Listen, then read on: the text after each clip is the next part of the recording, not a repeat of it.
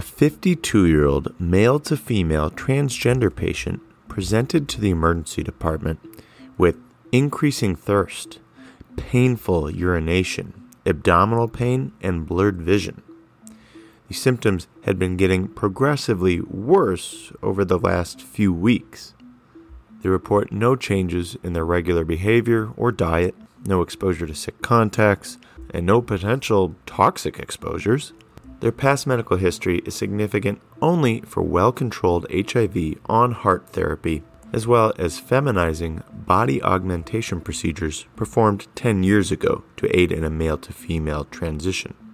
Their physical exam is notable for massive erythematous and hardened deposits bilaterally on the gluteal area, as well as hardened non-tender nodules deposited throughout the thighs.